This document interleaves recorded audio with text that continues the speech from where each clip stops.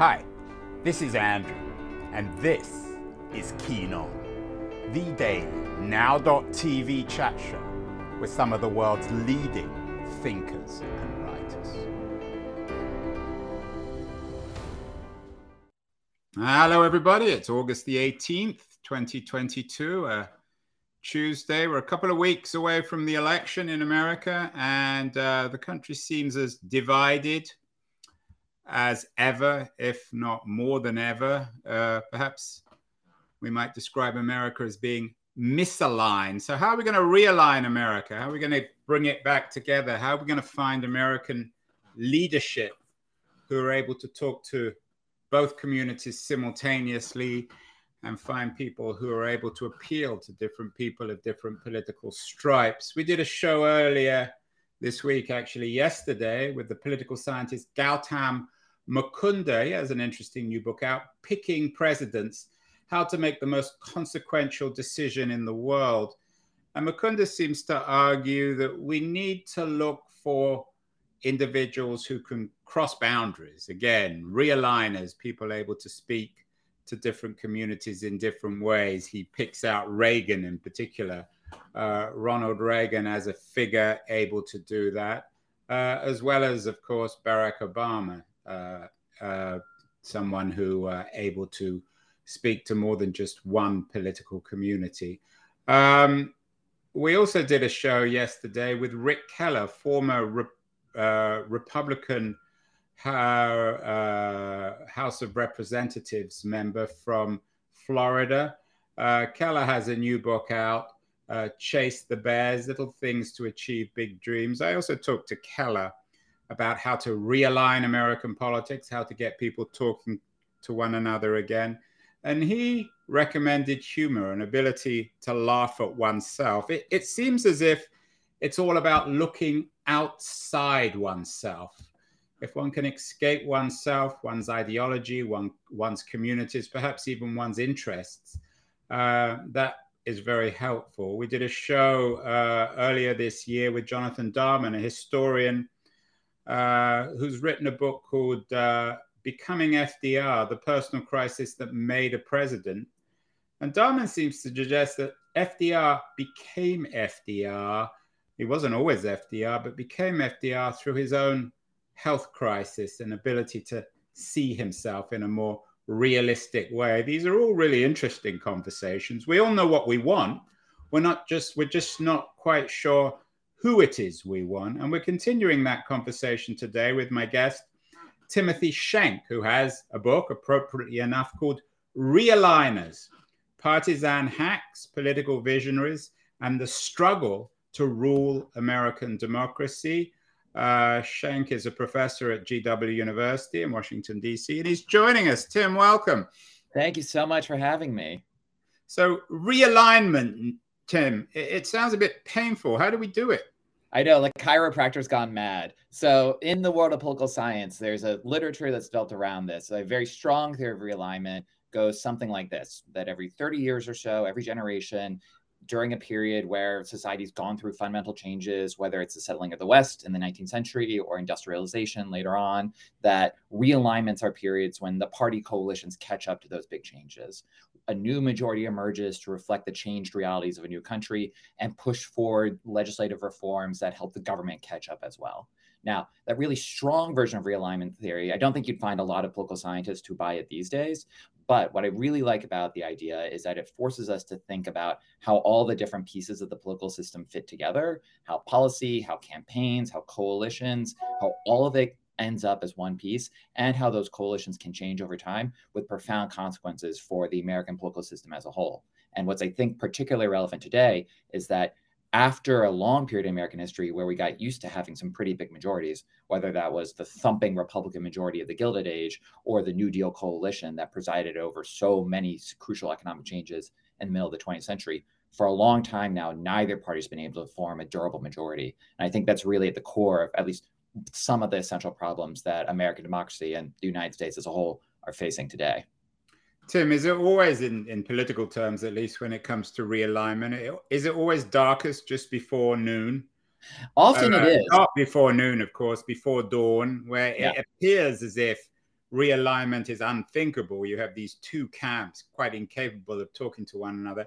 Has that always been the case throughout? Yeah, we're always prisoners of our moments. It's just very hard, given the passion that always gets stirred up in any political coalition at any political moment, to think of how things could be different. One advantage of taking the long historical view, which I do in the book, which is really a biography of American democracy told by key figures in the making of these majority coalitions, it lets you see that in 1850, it seemed as if the bipartisan establishment that kept anti-slavery out of American politics, 1850, it seemed like that was going strong. It was impossible to imagine an anti-slavery party being mainstream. That would have seemed absurd.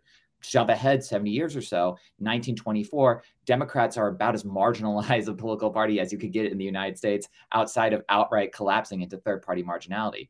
Less than 10 years later, though, it's the glory days of the New Deal coalition, when the party is more powerful than it's ever been before or since. So I think that's it can be inspiring, it can be a cautionary tale for right now, because even though it seems like American politics is caught in this doom loop where we keep repeating terrible patterns, well, things could change. They very, very, very easily could change. That could be changed for the worse. It could be changed for the better. But the biggest mistake would be to assume that it's impossible for us to break out of the pattern that we're in now. Tim, the subtitle of your book is Partisan Hacks, Political Visionaries and the Struggle to Rule American Democracy. Is this notion of realignment, is it another kind of great man or great woman theory of history? You mentioned the attempt to create a coalition after slavery or against slavery. In your book, you focus on Charles Sumner able to cobble together that coalition. Do these coalitions, this realignment, does it require remarkable figures like Charles Sumner? Depends on how we're defining remarkable. And I actually, just to be honest about it, I do find Sumner, who devoted his life to anti-slavery politics at a time when that would have seemed absurd for someone who was this Harvard-educated flower of Northeastern society. He could have had a much easier life for himself, but instead he committed to a cause that condemned him to social marginality for much of his adult life. And even when he was taken seriously, was seen as this fringe figure who has ideas that are worth wrestling with, but a utopian who would never achieve real change. In fact, plays an essential role in bringing that about. But a theme that I come back to in the book is all of these figures that I discuss, even if they can have extraordinary influence on the shape of American society, one, they only do it, and this gets to a point you were talking about, or you were raising earlier, they don't do it by just saying, here is what I want in my brain in a vat, stepped away from the context of the world. Here's just what I wish the world was look like. No, they take a hard look at American society, see what the constraints they're operating within, and then try to maneuver within them as best they can. And even in those best case scenarios where they have an accurate reading, not just of society, where society is now, but where it's going down the road, even in those best case scenarios, they never get what they want. There's tragedy in all of the stories I'm telling here. I think that makes it real. Doesn't necessarily make it an exciting read. It doesn't make it always an inspiring read. But I think knowing the obstacles that we face today, this is the only basis that you can have for developing a realistic vision of how we can get somewhere better. Because we can get somewhere better. It's just going to be really, really hard to get there. Your book is made up of, I think it's 10 chapters, 10 individuals. I'm sure you left out a lot of realigners. One review, and the reviews have been good. Congratulations. Even in the Wall Street Journal, you're a man of the left, but they were very surprised with how accessible and friendly and smart your book is, which shows that even in intellectual terms, we can have realignment. Your book leaves out one or two figures. So, for example, there was one complaint I read that you left out FDR. And I mentioned FDR earlier, becoming FDR, Darman's work. Was FDR, I mean, if you had 5 or 10 more choices, would you have included him? There's an argument to be made for putting in someone who fully embodies that New Deal coalition. What I came to think, though, was that the problem for writing a book about realignments that's focused on individuals and characters like this one is that the New Deal realignment is the only one in American history that nobody saw coming. There are lots of people early in the 1930s when the Great Depression is tearing apart society. Lots of people who say that the political system needs to change, it needs to catch up. We need to have a broad left progressive coalition in this country. But very, very, very few people, none that I could find, thought that the Democratic Party could be a vehicle for that transformation, because as long as that party had existed, it had deep roots in the South, home to a strongly committed conservative tradition, among other things. There's egalitarian roots in the South. There's a populist heritage that could be drawn upon. But if you're a left reformer looking at the American political system in 1930, your best bet is that you have to scrap the whole thing and start over. The idea that the Democratic Party could become the vehicle for that transformation, that was just shocking. And it really was a realignment that happened not quite by accident, but by figures stumbling into it rather than sketching out that vision ahead of time. And so because this New Deal coalition is just so deeply strange, as in 1936, FDR carries Harlem for the first time in the history of the Democratic Party at the same time that he carries South Carolina by 99%, which is just dictatorial level numbers.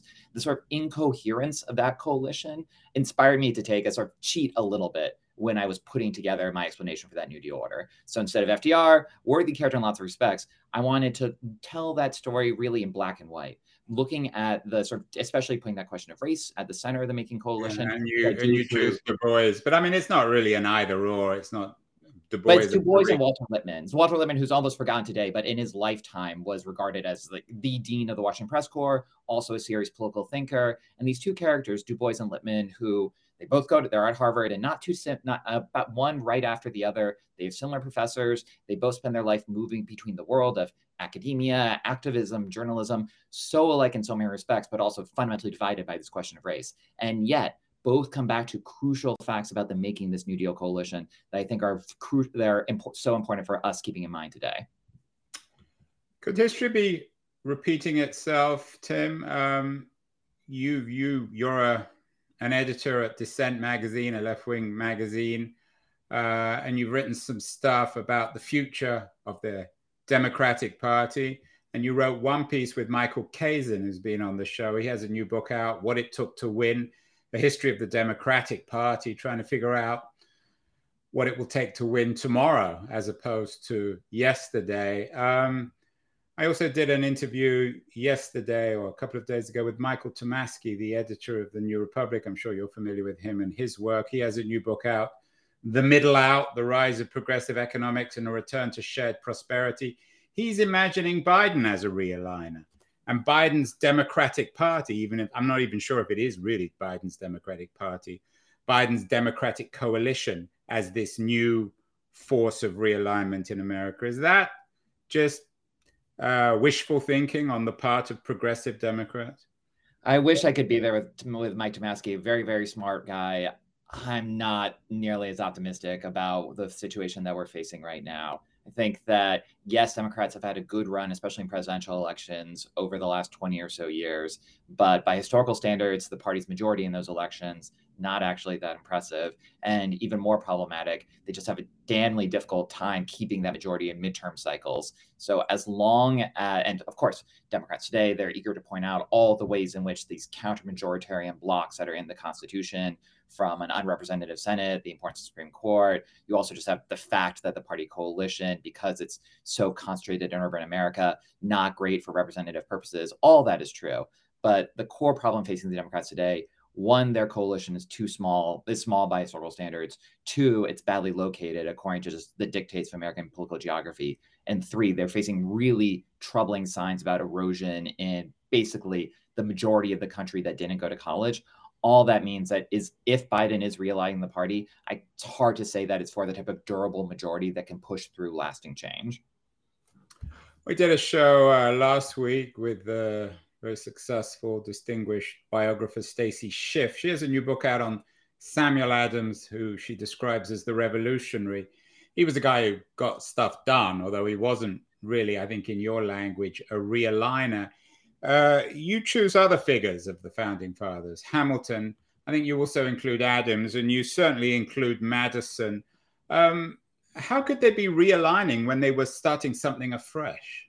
Well, there are two things I had to do. One, I focused especially on Madison and Hamilton because they're there at Philadelphia drafting the Constitution, which sets up the rules of the game. And I wanted to start by explaining why the need to form these national majority coalitions is so important in American democracy. Because it's not the case in other countries. In a parliamentary system, it's the norm to have multiple parties, not just the two that Americans are familiar with, but 3, 4, 5, 6. You have these multiple parties. And after the election, party leaders can form coalitions so that even if majority doesn't emerge at the polls, it can be fabricated after the fact. It's not the system that Americans have. I want to explain why we have this two-party system, why in a big, diverse country like the United States, that puts even more pressure on forming durable majorities so that you can push through those checks and balances built into the Constitution. And then, just conveniently, I want to show how, in particular, Madison almost, again, stumbles into democracy. And when he's drafting the Constitution, he thinks that he's designed a system that will essentially protect an elite, a natural aristocracy, so that it has the sanction of the public. You can say people vote, but then they disappear, they disappear after they cast their ballot. And a gentlemanly class that looks out for the country's best interest will take charge. They'll run the show, and the public can pop in every couple of years and give their thumbs up or thumbs down. Instead, Madison, along with Jefferson and other leaders of what at the time is called the Republican Party, has very little to do either with Charles Sumner's Republican Party or Donald Trump's Republican Party, but they become the leaders of this first party that says, oh, actually, the route to winning power in American life is by embracing partisan politics and using those tools to build a national majority. So the same person who helps set out the rules for the game, then explains them in the Federalist Paper, also happened to be at the vanguard later in 1800 of making that new majority coalition. Now, Madison still thought that partisanship was almost an adolescent phase that Americans were going through. He thought that Republicans were a party that would end all parties, that the Americans could go back to the system he originally envisaged of elites governing without concern to partisanship. Doesn't turn out that way. But the fact that those people were crucial to not one, but two transformative moments in American democracy. First, setting up the rules of the game that make us need two parties in the first place, and then establishing that the system would depend on making those majority coalitions. To me, that was an opportunity that was too much fun to pass up. Tim Madison is, of course, famous for many things, particularly for the idea that if we were angels, we wouldn't need politics. So he's one of the founding fathers, not just of American democracy, but of realism. You're not a realist, you're an idealist, you're a man on the left, but it sounds to me as if perhaps the best realigners are realists like Madison and Hamilton. You don't include Jefferson, who's anything but a realist. Yeah. I would say that the moment that the book clicked for me was when I realized how similar in crucial ways Charles Sumner and Phil Schlafly were. This goes back to our conversation earlier. In different ways. Yeah, Schlafly, and we've already talked about Sumner. Yeah, and I don't want to preempt anything, but I would say that in both cases, those were figures who were dismissed often as marginal, utopian, idealistic, disconnected from political reality at the time. They're the ones who win over the long run. And really, what I want to do, this idea of realigners, is move past the divide between these prophets in the wilderness, idealists who are standing outside a fallen system, decrying the world as it is, and realists who just accept the way things are as the way that they have to be. I wanted to look at figures who tried to navigate between those poles. Never easy. It's often more satisfying just to either accept one of those two paths. But I think if there's a capacity for trying to push through significant changes, not just as happenstance, but by working actively through democracy, it takes someone who has both a ruthless pragmatism about the world as it is, and that sense that it could still be different if you are smart enough, if you are shrewd enough, if you are pragmatic enough about the constraints that you're facing to change something for the better. Now, maybe this is a squish, maybe at the end of the day, I'm still an idealist, but if I am, it's someone who's trying to approach those idealistic goals as realistically as possible. In the true Machiavellian school, as opposed to the anti-Machiavellian school that some people invent as Machiavelli. Tim, many are called when it comes to realigners, but few are chosen. I mean, in the way you're describing it, Donald Trump could conceivably be a realigner. DeSantis, this Trumpian wing of the Republican Party. Is it conceivable that they're the future?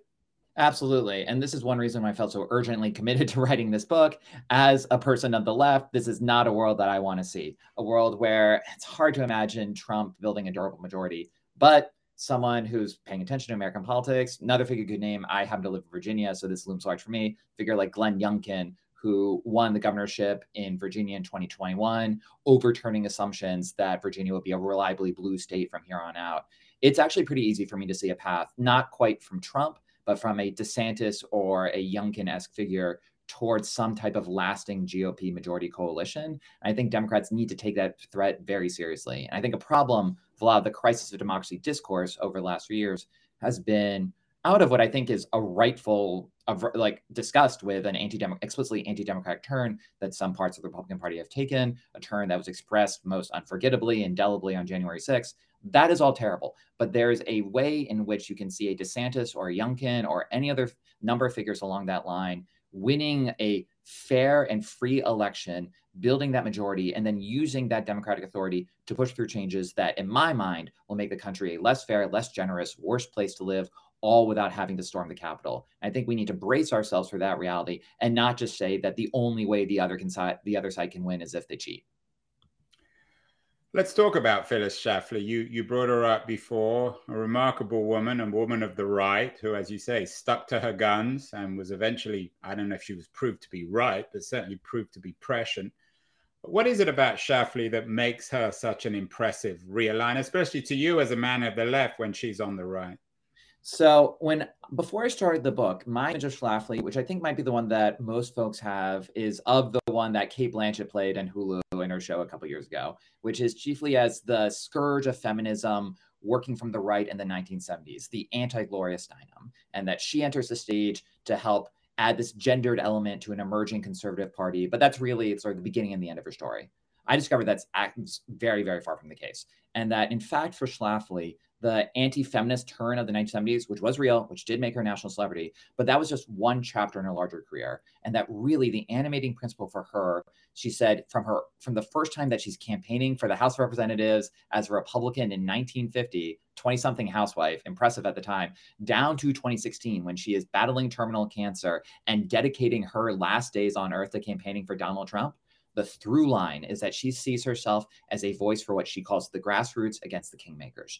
Now, that kingmaker stands for a liberal establishment that she says has its home at the top of the Democratic Party, but that is also dominating the Republican coalition. And just because they're closer to her, those Rockefeller elite Northeastern Republicans, if anything, she hates them more than the Democrats. And she really is the avatar for the making of a polarized politics, a populist Republican coalition that will take a sledgehammer to the New Deal order and help deliver the culture war politics that has transformed American life over the last 50 years. In some ways, she gets everything she wants because she succeeds at helping remake the Republican Party.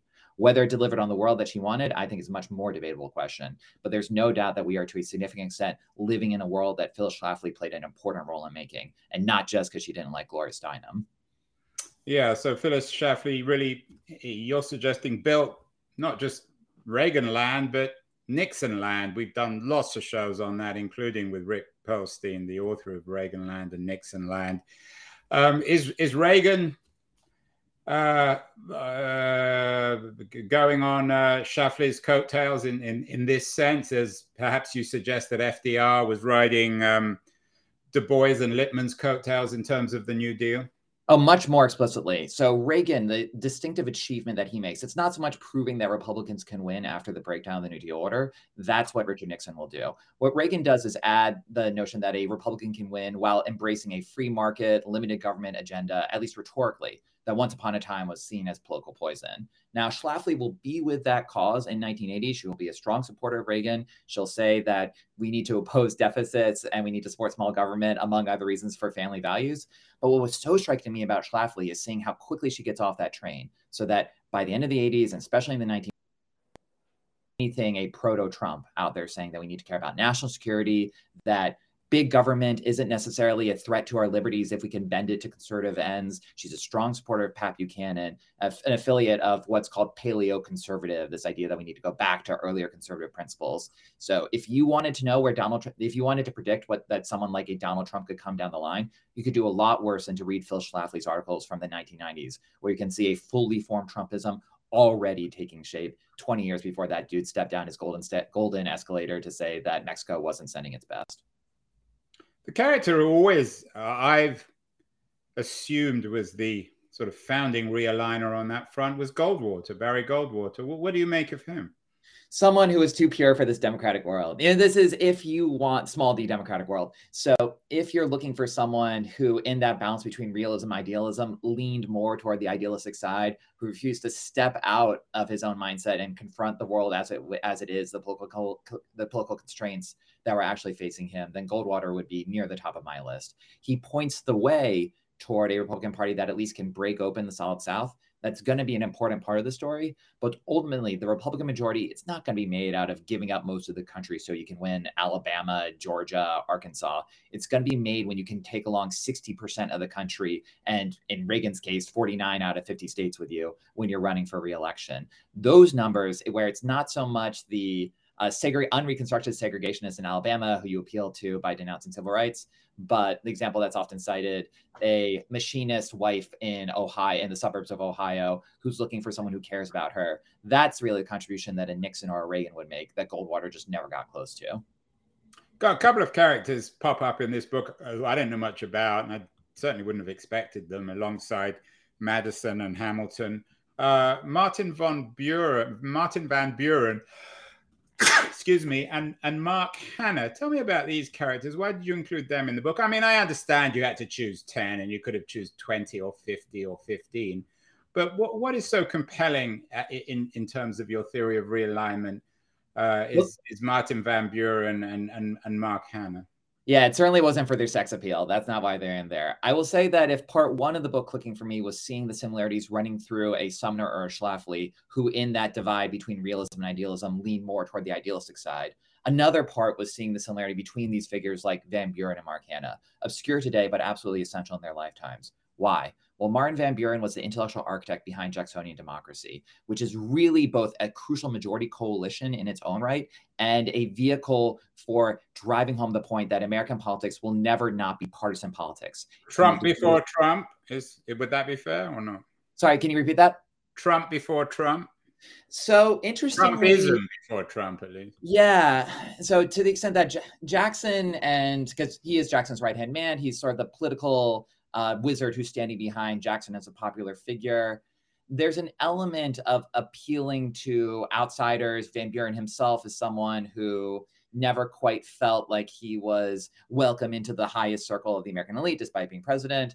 That element is there, but with Van Buren, it is just yoked to this revelry in the details of machine politics, which isn't quite Trumpism. And then there is a consistency to Jacksonian populism that I don't think you really see in Trump, where with Trump, there was such this incoherence where he would denounce Wall Street one day and then celebrate that the Dow Jones was higher than ever the next, or even from one tweet to the next. So it was hard to get that through line there. But I think to the extent that this idea that you can build a electoral majority out of appealing to this disaffection with elites, that 1,000% was there with Van Buren, who just sees how you can turn that impulse into a political reality. Now, 60 years later, the shocking thing is Mark Hanna is going to pull a very similar trick, except he's going to do it not out of defending this populist impulse, but out of in the midst of the Gilded Age, when Americans are facing some of the most ferocious class conflict in the world, and the divide between the rich and poor seems to be yawning larger than ever, Hanna is going to prove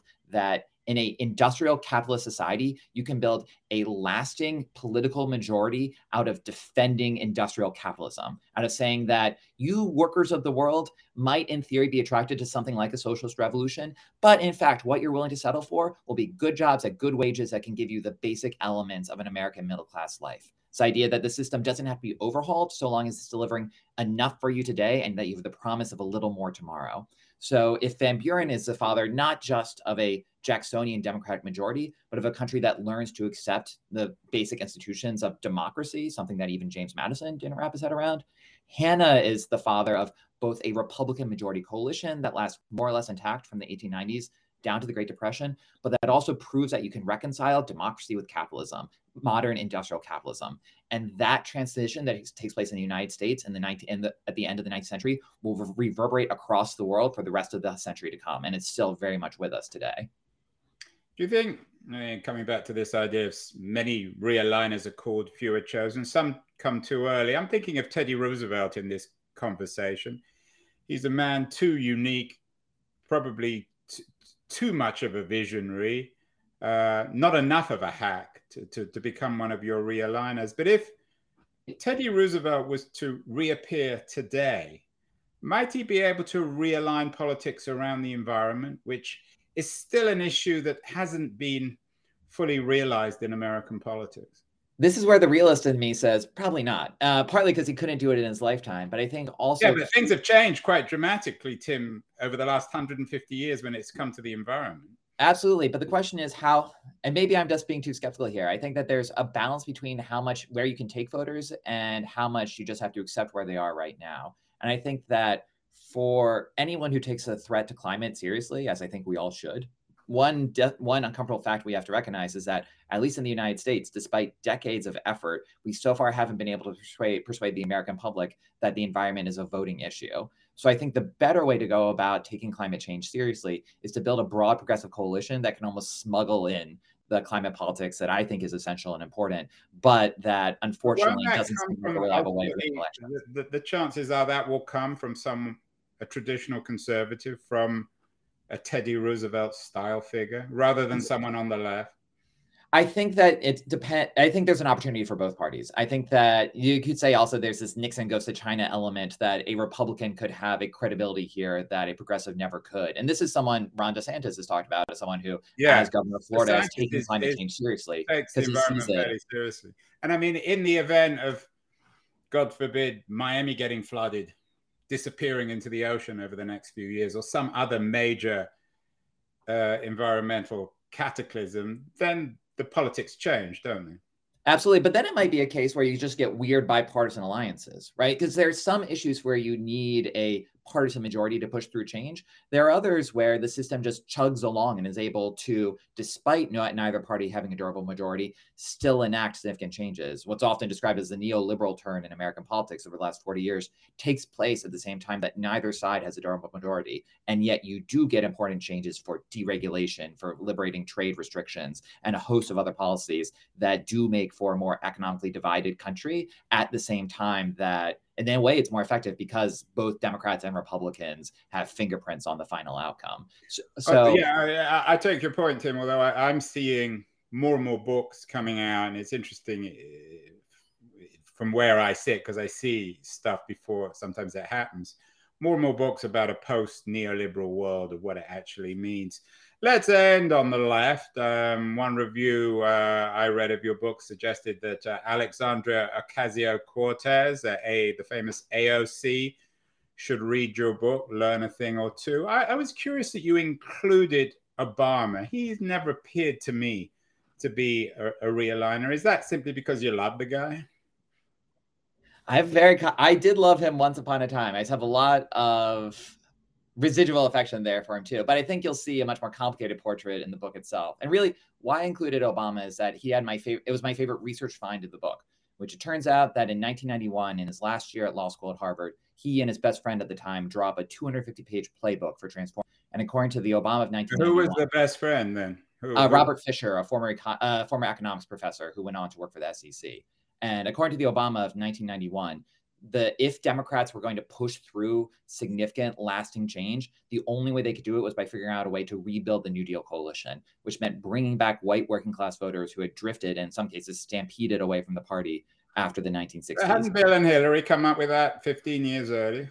So this is in the debate of the Democratic Party world circa 1991. There are some folks who will say just explicitly, those voters are gone forever. We're not going to get them back. We need to build a new coalition by drawing on college-educated voters who are already trending our way. There are other figures, especially associated with Jesse Jackson, who say that we need to have a rainbow coalition. Obama's doing something that was a little bit different than either of those, saying that through strong universal economic policies that can make those white working class voters think more about the working class part of their identity than the white part of their identity, the Democrats could break out of the zero-sum racial divide that had split apart their coalition and then create a majority that could push through lasting change. Now, to me, the great irony of the Obama years, you can see, knowing that he had this playbook in mind, is that the Obama coalition, as it emerges, bears very little resemblance to that vision that he conjured in 1991. It's like, it's the famous Mike Tyson quote.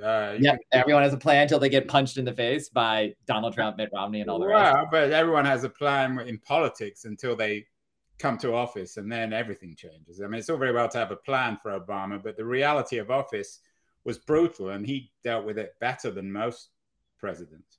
Exactly, but I don't want to let him off the hook too easily, because what I think you can see is that he really does follow through that strategy, those sort of universal economic programs, trying to put forward this class first coalition, just because he thinks that's good politics. From his rise in Illinois down to his his two campaigns for the presidency. I think the rhetoric changes though in 2012 to 2016. Partly that's because of the rise of Trump, who leads Democrats into this trap, right? When Trump says "Make America Great Again," too often the Democratic response in that period was "America's already great," something that Obama said in 2016 at the Democratic National Convention. And I think in retrospect was a profound mistake. But the lesson that I take from this is, if you have Obama, who in my view is the most talented politician of his generation, if he couldn't even pass his test, it suggests that none of us are going to be able to do it on our own, but that if we know the problem that's facing us and we have a sense that he was right, that the solution really is building that long-term majority, then that's a challenge that faces not just the single politician, but all of us today. Tim, you're a kind of political seismologist. Earthquakes always seem inevitable when they happen, but we never quite know when. Any guesses? You're as able to guess this as much as anyone. You'll probably be wrong, but are we talking about 2024, 2028, 2040? I think that till we see a genuine realignment here in some form to break through the current stalemate? I think that the possibility is there. It depends maybe more than most people. I put a lot of emphasis on the messages that candidates use in their campaigns. It's one reason why I built the book around ideas around individual people, because I think those choices really matter at the polls. I think that the language that Donald Trump used, the whole vibe of Trumpism, did a lot to push forward this alignment that was already underway, this driving away of working class voters, mostly white, but not always white, out of the Democratic Party into the Republican coalition. Trump really accelerated that transition. But I think Democrats have the capacity to push against it if they're smart about the strategies that they use. And I really hope they will be. No, I agree. Yeah, really interesting new book from a very smart young man. Realigners, Partisan Hacks, Political Visionaries, and the Struggle to Rule American Democracy. I'm not sure who came up with that subtitle, Tim, but I'm not sure it does. Talk to my editor. Well, fire editor, all editors should be fired. But it's an interesting book and certainly a fascinating conversation. Congratulations on the new book. It's just out today. What else? And I'm sure you probably read everything. What other books would you suggest our audience look at? What do you enjoy reading? So two books that I had in my head as I was wrapping up the book. One is it's reissued in 2011 based on earlier collection. It's The Hard Road to Renewal, a collection of essays from the great Stuart Hall, British social theorist, looking at the rise of Thatcherism, which I think it's not just about Thatcherism, it's really about modern democracy. A lot of the questions that are at the center of my book, I just found brilliantly discussed by Hall. That's one side. And then I think it would be really interesting to pair that, especially if you're coming to the first time, with I think it was 2018 collection from Tucker Carlson, sort of the face of Trumpism, sort of the thinking-ish man's Trumpism, or at least the Fox News friendly Trumpism. The book is called Ship of Fools. And it's sort of Carlson, who is, if nothing else, a very skilled writer, a former journalist, and in a way still a journalist today, but Carlson's case for his Trumpian agenda. And if you want to understand why this might appeal to not just folks who you find deplorable in any sense, but someone who you might even agree with on some important issues, Carlson's book is an excellent place to start. So Stuart Hall and Trumpism and Tucker Carlson for a better understanding of the crisis of democracy that we're facing today. No Bannon or Peter Thiel is not as much fun. Carlson's a better writer than them, so more likely to jostle with Carlson and Bannon and Thiel, could there be a realignment to a kind of conservative Leninism, Tim? Probably not Leninism. I am enough of a normie to think that you couldn't quite get there, but a durable conservative majority, unfortunately, from my perspective, that's all too clear a possibility.